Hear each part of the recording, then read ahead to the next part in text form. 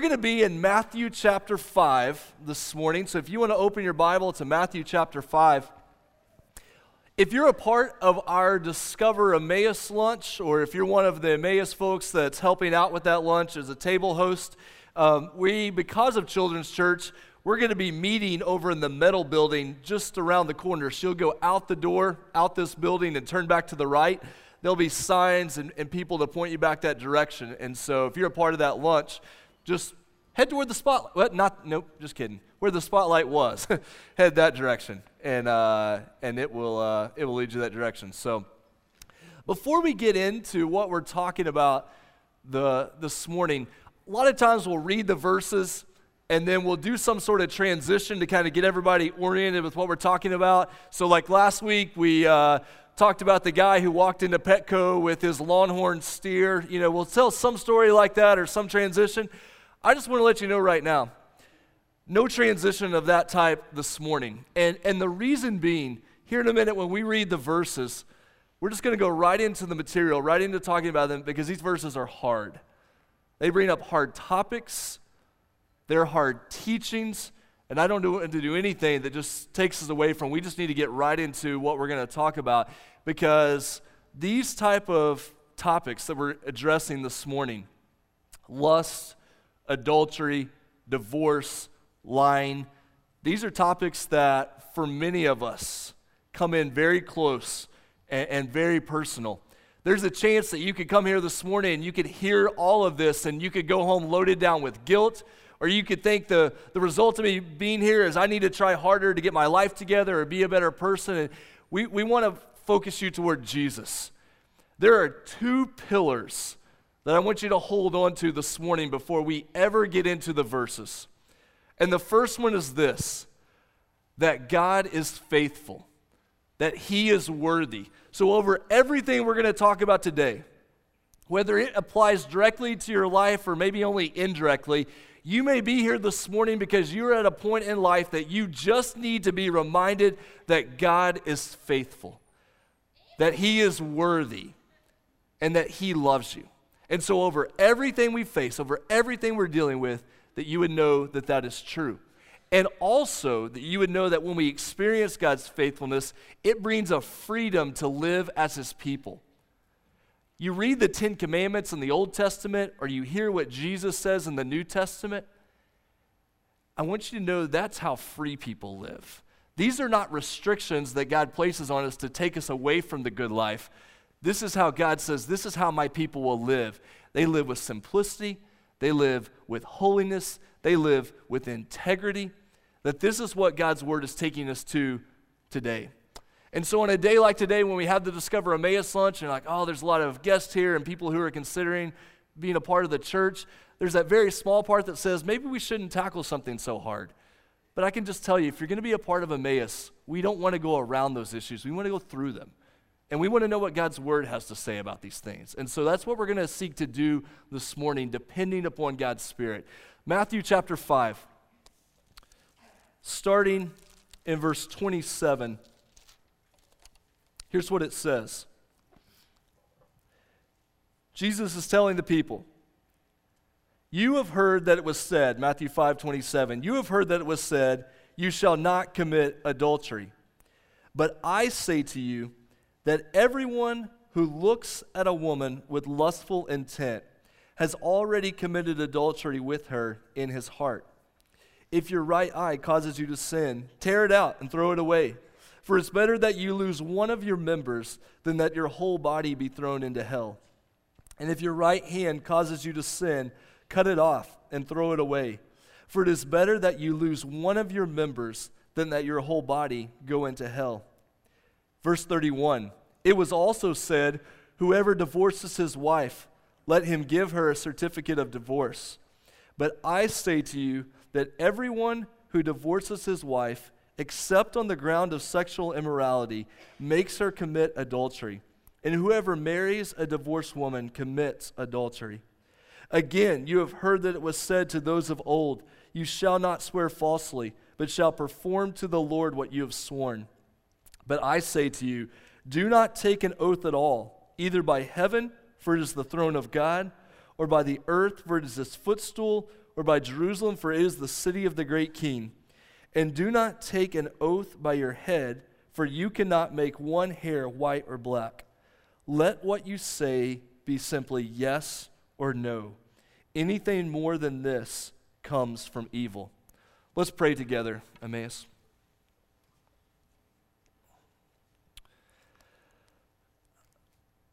Father, we feel a great weight this morning as we approach these verses. But God, we approach them not on our own strength or our own understanding, God, but we approach them as those who have repented of sin and trusted in Christ. God, that you have laid out for us what the good, flourishing, full life looks like, that this is how free people live.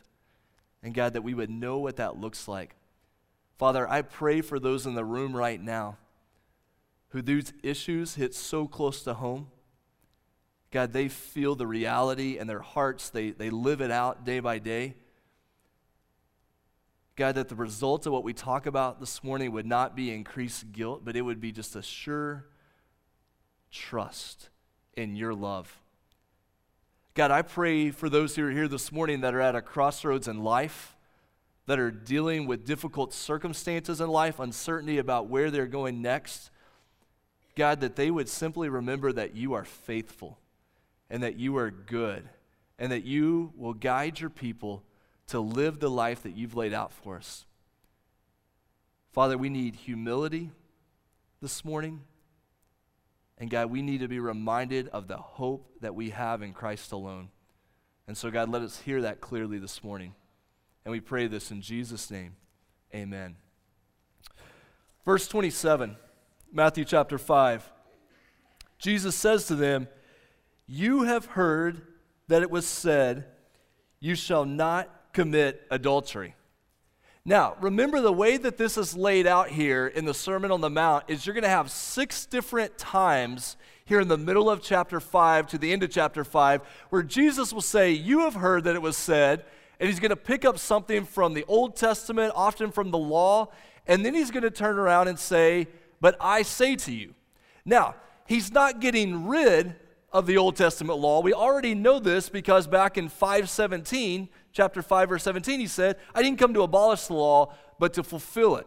So whatever Jesus is going to say about this, it's going to be a fulfillment of what God's ultimate purpose was in giving the people the law to say, this is how free people live. This is what it looks like to live as my people. And so here, he picks up this Old Testament law that you shall not commit adultery. Now we know from Exodus chapter 20 that this is the 7th commandment that was given, and it follows the don't murder command. Why does that matter? Well, because the previous thing that Jesus dealt with in Matthew chapter 5 was, "You shall not murder," but I tell you that anyone who is angry with his brother or sister will be guilty of murder. So he picked up the murder command and said it's actually about anger, and now he's going to pick up the adultery command and say it actually goes back to lust. What are we talking about when we talk about adultery? Adultery is sexual intimacy, sexual relationship outside the bounds of marriage. Whether that is before marriage or while married, that you have a sexual relationship, a sexual connection with someone other than your spouse, whether before or after. And Jesus says, you've heard that it was said, "You shall not commit adultery." Now, why is this such a big deal? Because it was not only about adultery between a husband and a wife, between a couple. Adultery was also an image used in the Old Testament for the relationship between the people of God and God himself. And you see this most clearly in the book of Hosea in the Old Testament. If you study the book of Hosea, you know that this theme is all over there. Hosea chapter 1, verse 2. When the Lord began to speak through Hosea, the Lord said to him, "Go, marry a promiscuous woman." This is not dating advice. This was a very key thing for a prophet to live out. "Go, marry a promiscuous woman and have children with her, for like an adulterous wife, this land is guilty of unfaithfulness to the Lord." Now, look at what happens in chapter 4. He says, "Hear the word of the Lord. There is no faithfulness, no love, no acknowledgement of God in the land. There is only cursing, lying and murder, stealing and adultery. If you like to write in your Bible, there in Matthew chapter 5, you can write Hosea chapter 4, but it's not hard to see the connections there of what is mentioned about unfaithfulness to God in Hosea chapter 4 and what you find from Jesus in Matthew chapter 5. This connection between unfaithfulness to God impacts the way we treat the people around us, leading to things like murder, leading to things like adultery. If you remember from the Old Testament the story of David and his relationship with Bathsheba, how he sees Bathsheba and he says, I want her for myself, and so he commits adultery. But what does the adultery ultimately lead to? It leads to murder. And so it's not random that these commands of adultery and murder are held together here, because you see it even with the great King David in the Old Testament. So Jesus is telling the people, you have heard that it was said, you shall not murder. And I'm not getting rid of that. But you go back over here to chapter 5, verse 28, and this is what you see. Matthew chapter 5, verse 28. But I say to you that everyone who looks at a woman with lustful intent has already committed adultery with her in his heart. Just like the issue of murder was not primarily about murder, it was about anger, in the same way, Jesus is saying, you've heard that it was said, you shall not commit adultery. It would be tempting for the people to say, and the Pharisees were even saying, well, hey, that's good. We haven't committed adultery, so we must be fine before the Lord. And Jesus says, it's not primarily about that. It's about what's going on in your heart. It's about what is the root of the issue. And the root is lust, this idea of lustful intent. When you see the phrase underlined up there, who looks at a woman with lustful intent, that's simply the word for desire. It's a desire word that in the New Testament sometimes means desire for good things, but it's the same word that can mean desire for bad things. It's, am I desiring the things that God has called me to desire, or am I desiring the wrong things in the wrong ways at the wrong times? He says that anyone who looks at a woman with lustful intent has already committed adultery with her in his heart. And we feel the weight of that, don't we? To know, oh, I'm not so bad. Maybe I've never done this. But Jesus is saying, what's going on inside? What is at the root of your life? What is going on that not everyone around you can see? When you think about this idea of lust, there are two words that we want to think about: coveting and consuming, and then we're going to talk about how to address those. With lust is connected closely the idea of coveting, or if you don't know the word coveting, it's wanting what someone else has. It's being jealous of what somebody else has. Exodus chapter 20, verse 17 says, you shall not covet your neighbor's house. This is one of the 10 commandments. Remember, in fact, the 10th of the 10 commandments. You shall not covet your neighbor's wife or anything that belongs to your neighbor. With lust comes the idea of I want something that is not mine to have. I covet or I desire something that is not mine to have. And what we do at that time is we begin to objectify the other person. So now no longer is it another person, but it's an object that I want for my purposes. And we feel the weight of that, right? What it looks like to turn someone else created in God's image into an object that I desire for my purposes, for my pleasure. And the danger here is remembering, we have to remember that free people, those who have been set free from sin by God's grace, one of the characteristics of those who have been set free is we learn how to live with limits and we learn to live with simplicity. This is one of those great realities of scriptures that comes to us. We think, I've been set free in Christ, so I can do whatever I want to. In fact, one of the greatest gifts of being set free in Christ is learning to live with simplicity, learning to live with limits. And one of the simplest limits is God says, your desire should be for your spouse. That you do not lust after or covet or desire something or someone that is not yours to have. Because coveting leads to consuming. It will consume you. Just like when you are angry towards someone and that anger turns to bitterness and begins to build and build and build, and before you know it, that anger is taking over your life. In the same way, when you lust after someone or covet someone who is not yours to have, it begins to take over your life. It dominates your thoughts. It dominates your hearts. Your heart, singular. It dominates your actions and your decisions.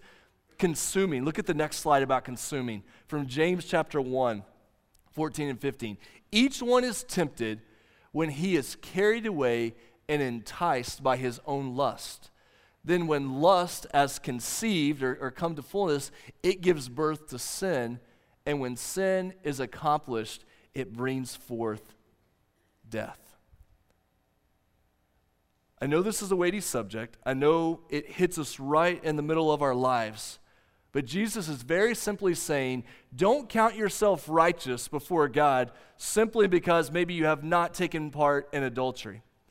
Look at your heart. What do you lust for? What do you long for? What do you covet? What do you desire? And is it things that match God's purposes for your life? If not, we have to confront it. Because if you let it lie there, it will consume you and it will lead to death. So how do we confront lust in our lives? Well, the first thing begins with your view of God. If you struggle in your life with this reality of lust or coveting, and it's beginning to eat you up, you're desiring someone else, or you're constantly drawn to every sexual image or every sexual opportunity, if you find yourself in that situation, you have to begin with, how do I view God? What do I truly think about who God is and his role in my life? Because if I don't ultimately think that God's plan is good and that he desires good for my life, here's what happens. We begin to seek that good in other places or in other ways. So it begins with, do I believe, God, you are good, you are faithful, and you have laid out a good plan and a good path for my life and for my people? If that's true, then I'll set limits because I know what you have for me is good. But if I doubt that, I seek good in every other place based on my feelings and based on my desires and based on what works out for me. So it begins with, how do I view God? Do I ultimately think that he is good and wise and loving? And then it has to do with, how do I view the people around me? So when I look at someone, either directly as a person or what they own, the things that they have, do I see that person as someone who has also been created in the image of God? That they are a person just like me, who God has created and loves and wants the very best for. Because if that's the case, then I will see them in that same way. We'll begin to see people the way that God sees people, created in his image, loved by him. And even beyond that, for those who are brothers and sisters in Christ, we will see them in that way. And so the idea that I would objectify that person or that I would try to gain pleasure from that person when it's not mine to have, when I lust after them, desire after them, that's cut off because I look at that person and say, no. They're a brother and sister in Christ. There's someone created in the image of God. There's someone that I've not been called to use, I've been called to protect and love and see them built up in faith. And so what I want for them is I want them to have the very best relationship with God. I want them to grow up in their faith. And so I'm not going to do anything, whether by action or in my heart, that is going to cut them off from the good that God has laid out for them. So when I see God as good, and when I see others as people created in his image for his glory, I'll do everything I can to protect them. And it includes, in fact, it begins with how I feel about them in my heart, what I think about them in my mind. And on top of that, when I look at the community of people around me who God has placed around me, they're not competitors, vying after going after these other people. Instead, this is my church. And let me tell you, and this comes from a conversation I had very recently with someone. If you are struggling with lust, and if you are eaten up by pornography in your life especially, there is incredible God-given power in confession. Does that mean stand up in front of the whole church? Probably not. There may be a place for that, that comes. But around people who love you and care for you as brothers and sisters in Christ, to be able to say, this is consuming my life.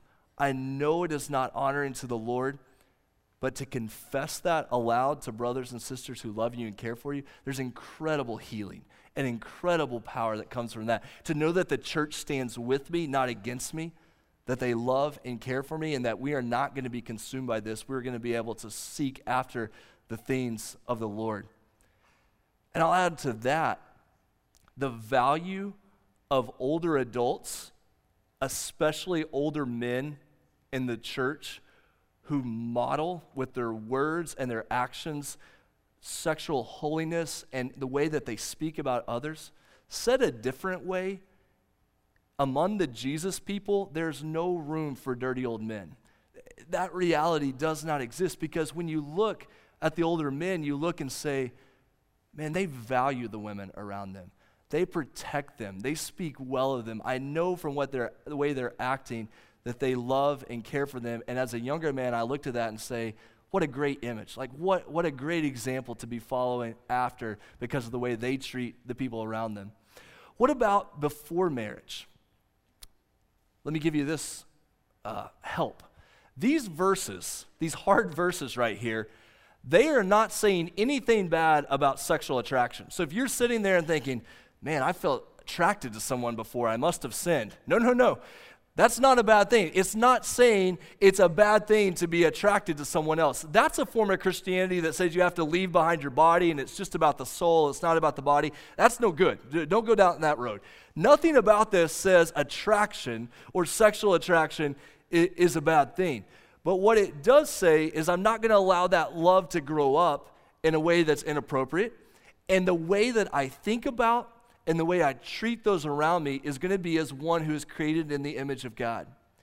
If I could just give you the simplest help on how does God begin to do this work in our hearts, it would be this. The ability, the freedom, and I say ability, I should say the God-given ability and freedom to look at someone and say, man, that person is attractive. What is it to me? Created by God, maybe a brother and sister in Christ, but not mine.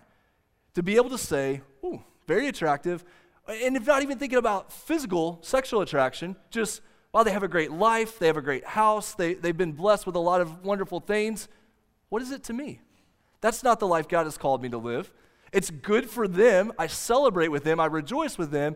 But I have the freedom to say, God, I want to live in a way that honors them and lives out the life that you've laid before me. Such freedom to get to that point of saying, yes, attractive, but what is it to me? How do I respond in a way that honors the Lord? Now, what does Jesus begin to say about this in the next verses? He has some very direct comments about how you deal with this. Verse 29. Here's what Jesus says. If your right eye causes you to sin, tear it out and throw it away. We hadn't gotten to that advice yet, but that was still coming. If your right eye causes you to sin, tear it out and throw it away. For it's better that you lose one of your members, one part of your body, than that your whole body be thrown into hell. And if your right hand causes you to sin, cut it off and throw it away. For it is better that you lose one of your members than that your whole body go into hell. That scripture that what does it profit a man to gain the whole world and yet lose his soul? That's the idea behind here. When it speaks of the eye in verse 29, it's speaking about intent. When it speaks of the hand in verse 30, it's speaking about action. So intent, cut out the eye. Don't allow it to go there. And cut off the hand so there's no possibility that you would take action on what you see around you, that coveting or that consuming. Let's say a quick thing here about this part of the Sermon on the Mount. Jesus does teach purposefully with hyperbole or exaggeration. That doesn't make it not the Word of God. It remains very much absolutely the true Word of God given to us in this particular way. How does hyperbole or exaggeration work in these ways? It works in a really unique, powerful way. It works in this way that you say, that sounds like exaggeration. And yet, if at any moment we think, and so it's not a big deal, we've missed the point. This type of teaching that Jesus does, it's meant to be severe so that you look at it and say, oh my word, I better take seriously what God's word says here. And I better be ready to take any action needed to cut out this reality of lust. So if we see that and say, well, Jesus didn't really mean cut out the eye or cut off the hand, therefore it's not a big deal, we completely miss the point of how this teaching is supposed to happen. It's supposed to hit us with a force that says, I will do anything necessary to cut this out, whatever it requires. There's an image that comes to my mind when I think about this. What does it look to cut out or tear out something? If you receive like car magazines or workout magazines or some magazine like that you know has articles or pictures in there that you don't need to have anything to do with, what I would do when I receive a magazine like that is just hand it to my wife first. Let her tear out the pages. Like, she gets first pick at tearing that stuff out. And you get it back, and you're like, there's 3 pages left in the magazine. That was worth the $4.99 for that. Glad we spent that money for that. But it's just this way of saying, I'll tear out everything. Like, get rid of anything. I don't need to tell you what the greatest threat is when it comes just to external threats. It's that dumb rectangle that goes around with you in your pocket. You talk about the danger that, and we've talked about technology all through February and the good. We're not here bashing technology at all. There's so much good that comes with that dumb little rectangle that goes around with us, or the thing that sits on your wrist. But when you talk about Matthew 5, 29 and 30, cut out your eye, cut off your hand, we got to take seriously what that means for that phone. What we do with our phone and with our computer and the role that plays in lust, that we're just cut it all off. I know this will come as a shock to you, but like on Facebook and Twitter, you're not required to follow all those people. Like, there's an unfriend button. There's a way, like, you're not required to do that. You can block things and not be exposed to things. It's cutting out. I don't need that. Yeah, that person's attractive. Or yeah, I love what they have. What is it to me? That's not the life I've been called to live. Verse 31. Verse 31, it was also said, whoever divorces his wife, let him give her a certificate of divorce. Now you see the connection with the previous section here, right? Where lust, adultery, so quickly leads into the topic of divorce. These are not random connections again. Jesus is making very, very clear connections here. And he says, you have heard, actually he doesn't say you have heard, he says, it was also said, whoever divorces his wife, let him give her a certificate of divorce. If you don't have a note in your Bible or your phone, your background here is Deuteronomy chapter 24. So what Jesus is pulling back to here is a couple of verses at the beginning of Deuteronomy chapter 24. Deuteronomy chapter 24, verse 1. If you guys can go up to that next slide. It says this, if a man marries a woman who becomes displeasing to him because he finds something indecent about her, and he writes her a certificate of divorce, and then she becomes single again, either through death of a spouse or another divorce, he is not allowed to marry her. Now, those verses from the beginning of chapter 24 seem pretty straightforward. So what's the problem that Jesus is confronting here? What he's dealing with is from those verses from Deuteronomy chapter 24, there developed different schools of thought about what makes for a valid divorce among the people of God. Quick little history lesson here, but there were kind of two main groups of Jewish interpretation of the law that began to rise up around this question. There was one very strict group, the Shammai group, that was pretty strict when it came to these issues, and they kept it primarily to issues dealing with sexual unfaithfulness, similar to how Jesus would. There was another group that was called the Hillel group. They were more free-range, open, you could say liberal, but that doesn't work as well here, when it comes to this issue of divorce. And they said that a man could divorce his wife for essentially any reason. And in the Jewish law, they would give different reasons. One of the reasons was if she burned the dinner, you could divorce her. Well, I mean, hey, look at the log that's on your own eye when it comes to that. Like, if you could make your own dinner, she wouldn't burn it. But if she burns the dinner, you could, and even it got to the point if you found someone else that you just preferred to her, you could write her a certificate of divorce and move on. And you see how quickly permission leads to permissiveness.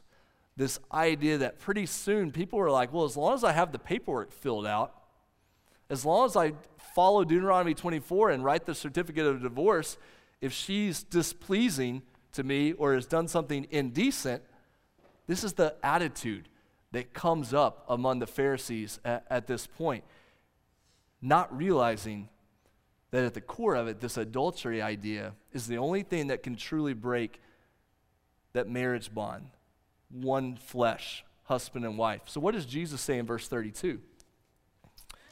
In verse 32, it says, "But I say to you that everyone who divorces his wife, except on the ground of sexual immorality, makes her commit adultery. And whoever marries a divorced woman commits adultery." What's going on here with this contrast? Well, in verse 31, it had become, as long as you fill out the paperwork, you can essentially do whatever you want to. You can divorce the other person. But Jesus is saying, if that marriage bond was not truly broken by something like adultery, then you're just setting up a wife swap among you people who say that you're followers of God. This is the idea that you just trade people around, and Jesus is trying to cut that out completely. Now, there's a tough phrase in here where it says, except on the ground of sexual immorality. That's our word porneia, which is not hard to see where you get a modern word like pornography from that. So it's any type of sexual immorality that's coming up there. And it's the next phrase, makes her commit adultery. You're like, well, how could the man's action to divorce his wife make her commit adultery? Well, with divorce came almost the certainty that she was going to have to turn around and remarry. Because in that culture, there was no way she was going to survive on her own as a single woman. And so even with these verses, it's not cutting out the reality of remarriage. She's going to turn around, but you put her away when in God's eyes, that original marriage was never truly broken. You just signed a piece of paper to make it easy on yourself. You put her away so as she turns around and marries again, you've put her in a situation where she's going to be seen as an adulteress. That phrasing can also be interpreted, and there's nothing wrong with this as well, makes her the victim of adultery. So in this way of understanding it, husband and wife, man divorces his wife, he turns around and marries again. Well, now she's the victim of adultery because he's gone after another lady when in God's eyes, that original marriage was never actually broken. That's how that's meant to work there. Makes her, and whoever, look at the last phrase as well. This is a hard phrase as well. Whoever marries a divorced woman commits adultery. Most likely, what you're getting at here is a situation where the wife has manufactured or brought about the reality of a divorce because she wanted to go after someone else. And Jesus is saying, hey, be very careful. You need to know whether or not that original marriage was actually broken in God's eyes, or whether she was just looking for a way to get out of it to go after someone else. Big, hard teachings that come right in the middle of our world, our lives. I'll tell you this, when we get to Matthew chapter 19, I have no idea when that'll be, probably in the fall sometime, but when we get to Matthew chapter 19, that chapter comes back around, and so we'll spend more time getting into some of the details here, but I just want to say about a couple of things about this morning before we move on to the final thing. When we're thinking about how to handle this idea of divorce, how do we respond to Matthew chapter 5, verses 31 through 32? If you guys could bring up that next slide. Here's how I would say we need to respond to these verses. Number one, our foundation is Christ and the church. So when we're thinking about marriage, we're thinking about marriage as a picture of the gospel. This is what it looks like for Christ to love the church and church to love Christ. And so when we get married, when we think about marriage, it's not just a contract, it's a covenant that portrays the love of God to the world around us. And so this is the picture that we have out there. On top of that, when we think about marriage, we can't separate that subject from what it means to be a part of the church. And here's something I would encourage us on as a church. We live in a world where people have publicized sex and privatized marriage. And we have to figure out a way to swap that, where marriage becomes a public thing, where you want people to speak into your decision to get married. Now, I'm not saying we need to go back around to arranged marriages, though as my kids get older, that sounds like a really good idea, but I'm not saying we need to come back around to that. But I'm saying that when you're making the decision to move toward marriage, that you're not making that as a private decision. You're saying, I want generational wisdom. I want the gift of the church speaking into that. And so we live in a world where you publicize sex and you privatize marriage. Jesus' people flip that. They publicize marriage. They make it something that's corporate. And the reality of sexual intimacy is private to that marriage. People should look at us. If we understand Matthew 5, 31 and 32, people should look at us and say they don't even need divorce rules. Sure, there's situations that come where things go wrong, but they don't even need those type of rules, that our public image matches private reality. Here's my encouragement for you as couples in Christ. What we want to grow toward is that when someone sees you as a couple in public, what they see matches the reality that's there behind closed doors. That the commitment of two people together in public reflects two people who are completely devoted to themselves in private. That we have a public image and a private life, and in Christ, those two things match up. What if divorce happens? Well, obviously, we want to seek reconciliation in every way possible. We live with humility. This is where the gift of the church becomes so important, that you have people that don't abandon you, that love you and care for you and stand with you. What about remarriage? These verses don't cut out remarriage, but what they say is, obviously, be cautious, be patient, and in that time, pursue holiness more than you ever have in your whole life. Because you want to know, Lord, I understand what it is to be related to you, that my hope is in you, not in what that marriage was that fell apart. My hope is in you. And so I devote myself to you, and you're going to lay out the path ahead, and I trust you with that. Let's look at the last section here really quickly as we wrap up. Verse 33. Again, and you're going to see quickly how all these three sections fit together. Lust, divorce, and now truth-telling. Again, you have heard it said to those of old, you shall not swear falsely, but shall perform to the Lord what you have sworn. What's going on here? Well, this is the idea of truth-telling, that if you're going to make an oath before the Lord, you need to keep it. You need to say what you mean and mean what you say.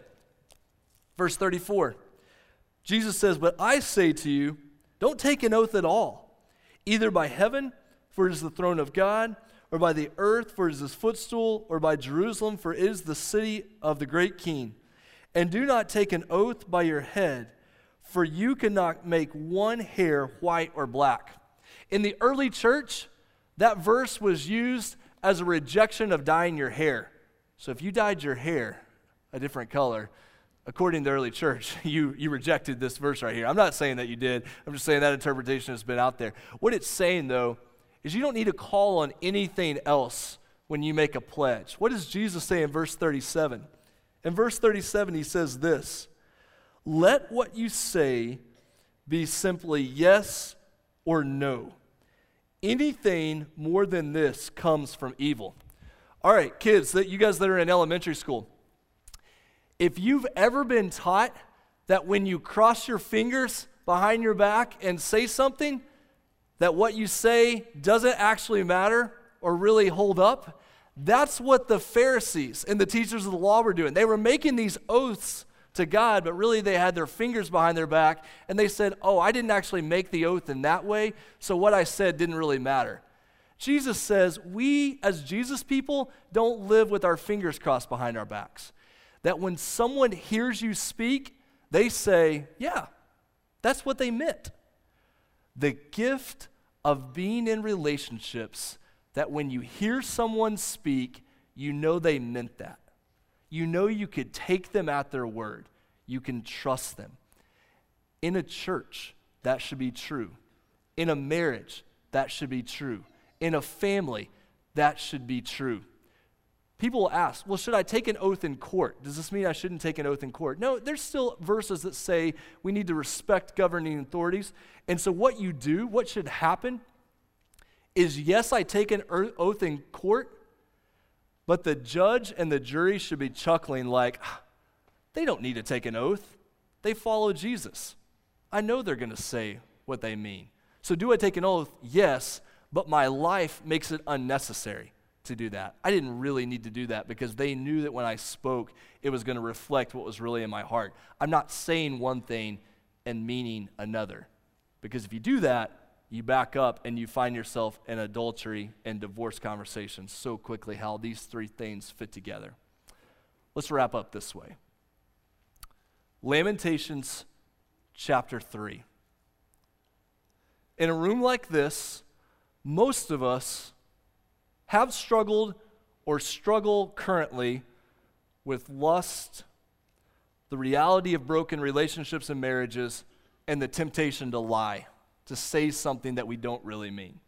Lusting, divorce, and lying. Where's our hope? This I call to mind, and therefore I have hope. The steadfast love of the Lord never ceases. His mercies never come to an end. They are new every morning. Great is your faithfulness. You struggle with lust or with lying? When you wake up tomorrow morning, His mercy is there. He is faithful. This morning, I do not want you to leave under guilt saying, I should be a better person. I want you to leave this morning saying, God is faithful. He is good, and He has laid out a plan for life that goes beyond anything I can ever imagine, and so I'm going to commit myself to Him. I'm going to trust Him and follow Him, and I'm going to ask His forgiveness for those times that I have not done that. And I'm going to connect with the church because the people around me stand with me, not against me. I need them when I go through these battles. Let's bow our heads right now. We're going to wrap up our service by standing to sing the song here in just a moment, Great is Thy Faithfulness. I want us to go out proclaiming the faithfulness of God so that we will be faithful to others. Here in a minute, when we do that, we've seen that song together in just a minute. We're going to pass the offering plates. We have a chance to put those cards in there in our offering. Father, I pray over the people here this morning. God, I pray a blessing of hope over them. God, I know my own heart.